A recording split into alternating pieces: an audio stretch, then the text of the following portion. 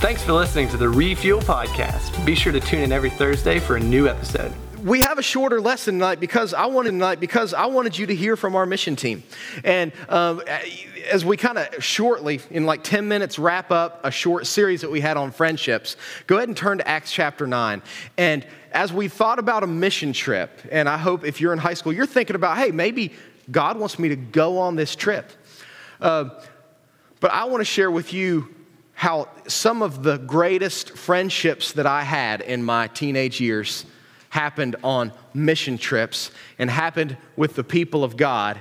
And I want you to think about this. And Drew, I'm just going to apologize ahead of time. I'm going to jump around a lot in my slides here.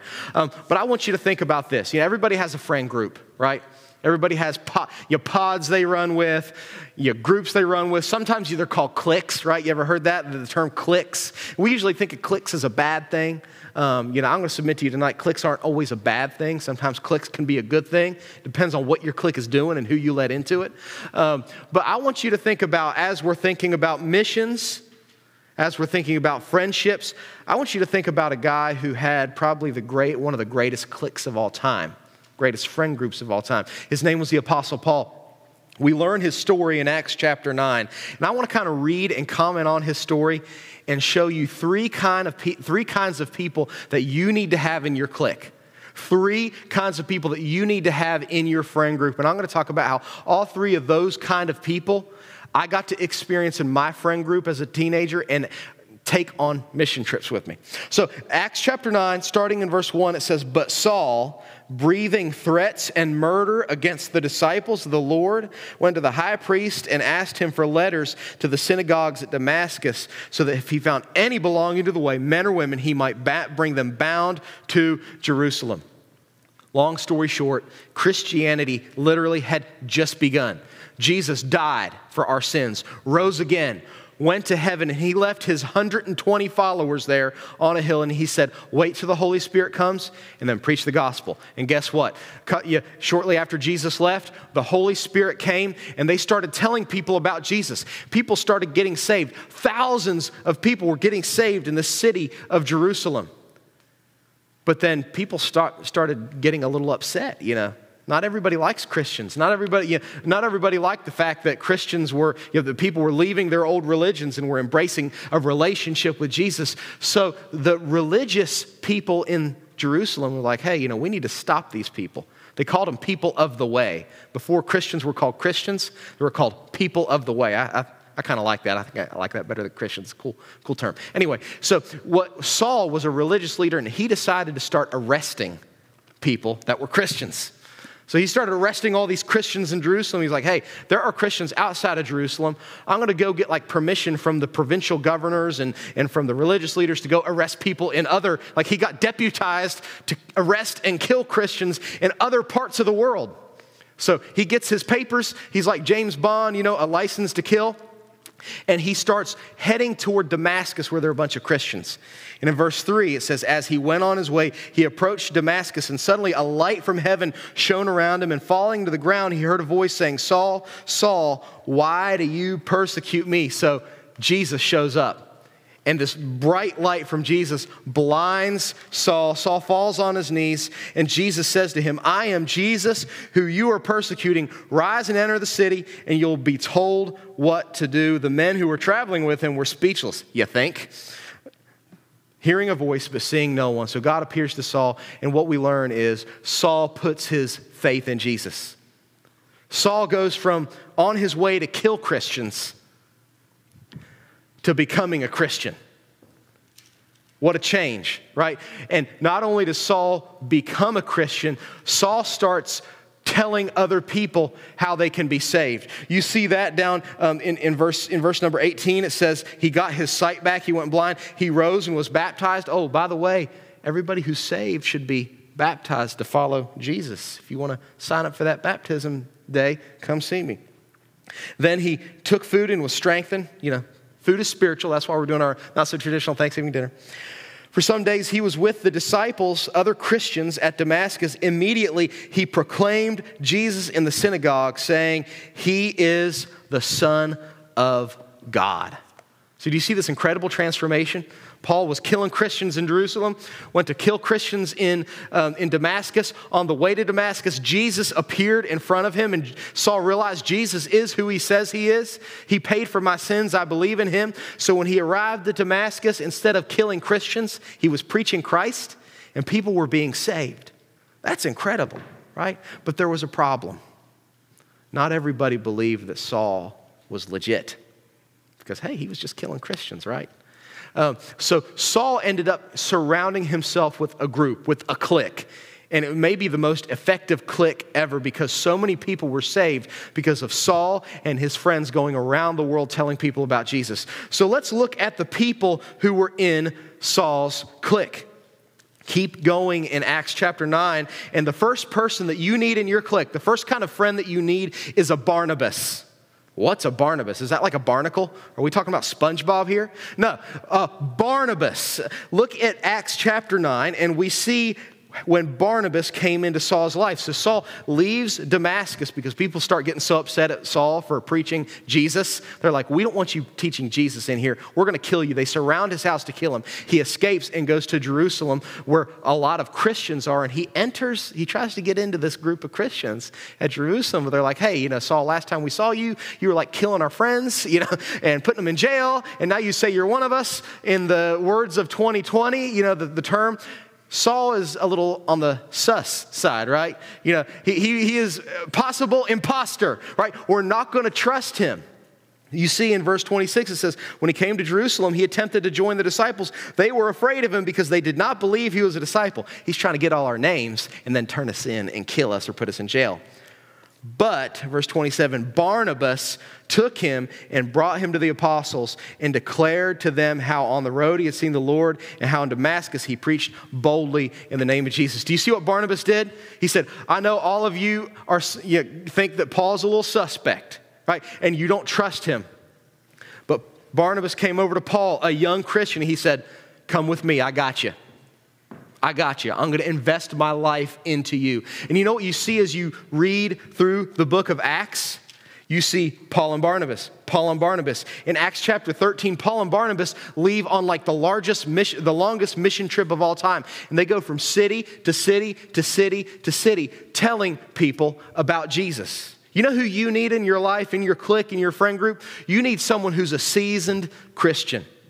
You need somebody who's been following Jesus and is faithful following Jesus who can invest their life into you. And I thought, I'd put some pictures up of me and mission trips. And this is my best friend, Ryan, and he's kind of like my Barnabas. We look like a very suspect couple, I know, in this picture. We crawled into this big pot in Peru and stuck our heads out.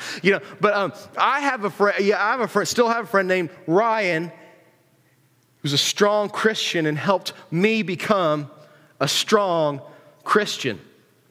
So the question that I want to ask you is, who's your Barnabas? Who is the strong Christian in your friend group who is investing in you and who is pouring into you? Do you have a Barnabas? Do you have somebody who you can trust? It's not somebody who's perfect. Nobody's perfect. Not somebody who's perfect, but somebody who's following Jesus faithfully that you can learn from. If you have a Barnabas, I want you to think about the name of that person in your life right now. Just think about the name. If you don't have a Barnabas, I want you to think about who could be your Barnabas. That sounds like some weird prom proposal, get a pizza box, will you be my Barnabas? Anyway, so you need a Barnabas in your life, in your clique, in your friend group. The next person you need in your life is you need a Timothy. Just like Barnabas was pouring into Paul, you know what Paul did? He said, just because Barnabas is pouring into me, is helping me grow in Jesus, I'm going to help another young Christian grow in Jesus. And you read about Timothy in Acts chapter 16. It says, Paul came to Derbe and Lystra, and a disciple was there named Timothy, the son of a Jewish woman who was a believer, but his father was Greek. So his mom believed in Jesus. His dad didn't believe in Jesus, right? That's probably tough. He was well spoken of by the brothers at Lystra and Iconium. Paul wanted Timothy to accompany him, and he took him. It says he took him on that trip. It's the same verb that Barnabas took Paul when nobody trusted Paul. Paul now took Timothy, and can you imagine this? Paul said, hey, Timothy, I want you to go on the next mission trip with me. And they went from place to place to place to place to place together, serving God together. And what's really cool is if you read through the Bible, you can follow the progression, how Timothy grows in Jesus because of Paul. Because Paul's saying, let me help you. Let me teach you how to follow Jesus. Let me teach you how to share the gospel. Let me teach you how to spend time in prayer, praying. Let me teach you how to serve in the church. And what you see, it's really cool. We don't have time to write all this down, but it is in the notes on the Refuel app. You can see 3 phases of this relationship between Paul and Timothy. The first is parenthood. In 1 Timothy 1:2, Paul calls Timothy my true child in the faith. But then you see that Paul is pace-setting Timothy. 2 Timothy 3:10 through 11, he says, you followed, Timothy, my teaching, my conduct, my aim in life. And then I read this morning in my Devos. You see that Paul eventually, Timothy became his partner in ministry. Romans 16:21, he said, Timothy now is my partner in ministry. Timothy grew because Paul invested in him. So the question is, who's your Timothy?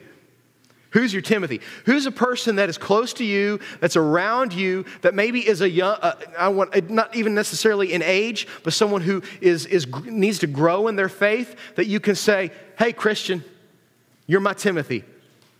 Let me spend some time with you and invest in you and teach you how to follow Jesus. And maybe we'll serve together and do things together. Christian would be a good person to invest in. Christian is an awesome guy. I always end up picking on Christian, don't I? Who's your Timothy? The final person, see, in your clique, you need a Barnabas. You need a seasoned Christian who's investing in you. You need a Timothy, someone that you can invest in. The third person you need in your clique is a friend that needs to know Jesus, a friend you're trying to reach with the gospel. Because here's the problem with cliques in churches. They turn into holy huddles. You know what I mean by that? Yeah, instead of being a friend group, they turn into holy huddles. And instead of being outward faced, they turn like inward faced. And and a lot of you have been in this kind of situation. You walk into youth group, you walk into church, and everybody knows everybody, and you know nobody, and you feel excluded. Isn't that a shame? All of us need somebody we're trying to reach with the gospel. Here's what's cool. You know what Barnabas did to help Paul grow in his faith? He didn't meet him at Starbucks. Nobody wants to go to Starbucks anymore. Let me try that again. He didn't meet him at Grindstone. So much better than Starbucks. Anybody agree with me? When Barnabas said, I want to develop you as a Christian, I want to pour into your life, he didn't invite him to coffee. You know what he invited him to do? Don't miss this because I just started talking about coffee. You know what Barnabas invited Paul to do? Not to get coffee and have a Bible study together, although I know they study the scriptures together. He said, serve with me. Take the gospel around the world with me. And you know what Paul said to Timothy? He said, Timothy, I want to invest in you. He didn't say, let's go to Fat Patty's together once a week and call it discipleship. He said, let's serve together. Let me take you on a trip and tell people about Jesus, and you'll get on-the-job training. Your friend group, your Barnabas, your Timothy, your clique should be looking for a person to bring into the clique that they can reach with the gospel. See, some people think cliques are bad, but I don't think cliques are necessarily bad. Jesus had a clique, right? 12 of them. Paul had a clique. More than 3 of them, actually. If you read Romans chapter 16, Paul had a clique. Jesus' clique began the church. Paul's clique started and reached thousands of people for Jesus. What's your clique doing? You see where I'm going with this? Our friend groups, our Christian friend groups should not be holy huddles. They should be trying to reach people for Jesus. So how do we apply it? I got no F words for you tonight. I am so sorry.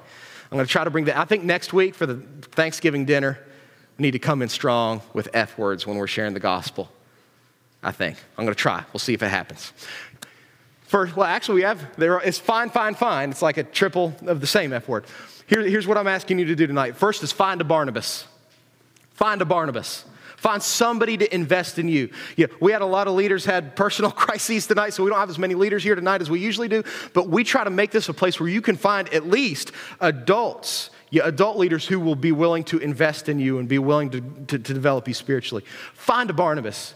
Here's what I want you to do right now. If you have somebody in your life that is a good influence on you for Christ, that you have that's a Barnabas, I want you to text them right now and just say thank you.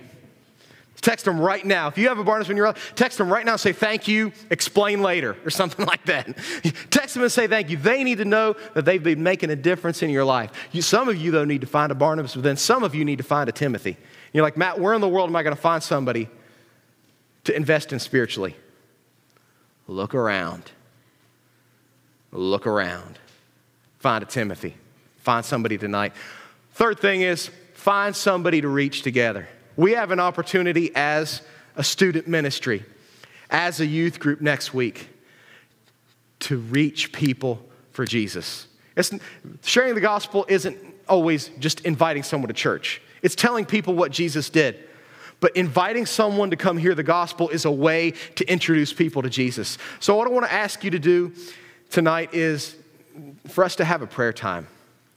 So if you'll bow your head and close your eyes. I made this lesson short because I knew we had the mission team, but I also made it short so that we would have just a minute or two to pray.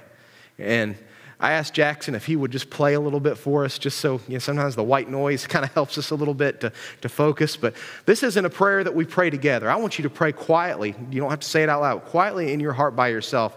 I want you to ask God to put somebody on your heart that needs to hear Jesus, to hear about Jesus, that needs to hear the gospel. Isn't it sad that our cliques get so inward focused? So I want you to think about one person. I want you to ask God to bring to your mind one person that needs to know Jesus. Maybe it's someone that's a Christian, but they've just been running as fast as they can away from God. And I want you to ask God, I'm going to give you a minute to ask God to bring to your mind one person, the name of one person who you can reach with the gospel of Jesus.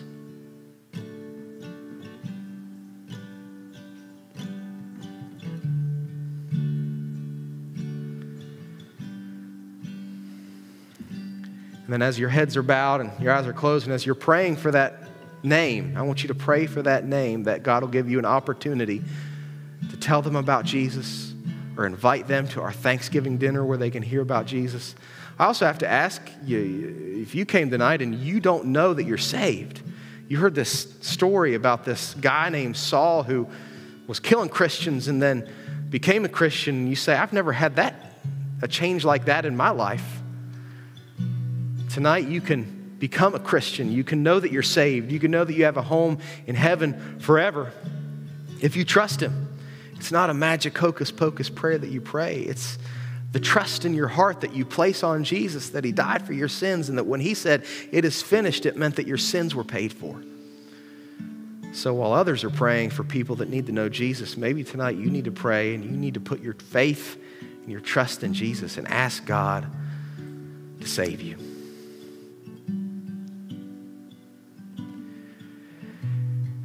I'm going to close out our prayer time tonight by leading us in prayer. God, friends are so important in our lives. And God, we think about the Barnabases in our life. We think about the people who made a difference in our lives for Jesus. And I could list the names of the people in my life from elementary to middle school to high school to college and even today who are my Barnabas figures who took care of me and invested in me. And God, we thank you for those friends that we have. God, I pray that you'll help us to stop being so selfish and so inward focused that we'll remember that there are people that are around us. There are people that come to Refuel every week who they need someone to invest in them spiritually. They need someone to teach them how to follow Jesus. And that you'll put it on our hearts to be that someone for someone. And God, I pray that you'll remind us as we walk through the hallways of school and work and practices and things, that the people that are around us, they're going one of two places when they die. And we have the news that can save their souls. And I pray that'll be something we never get over and something that never escapes our mind as we are around those people. So God, I ask that you give us a heart for those who are lost. You give us a heart for those who need to learn how to follow you, and that you make us thankful for the people in our lives who have made a difference. In Jesus' name, amen. Thanks again for listening to the Refuel Podcast. If you have any questions or would like to review the notes from this podcast, be sure to download the Refuel app from the App Store on any mobile device.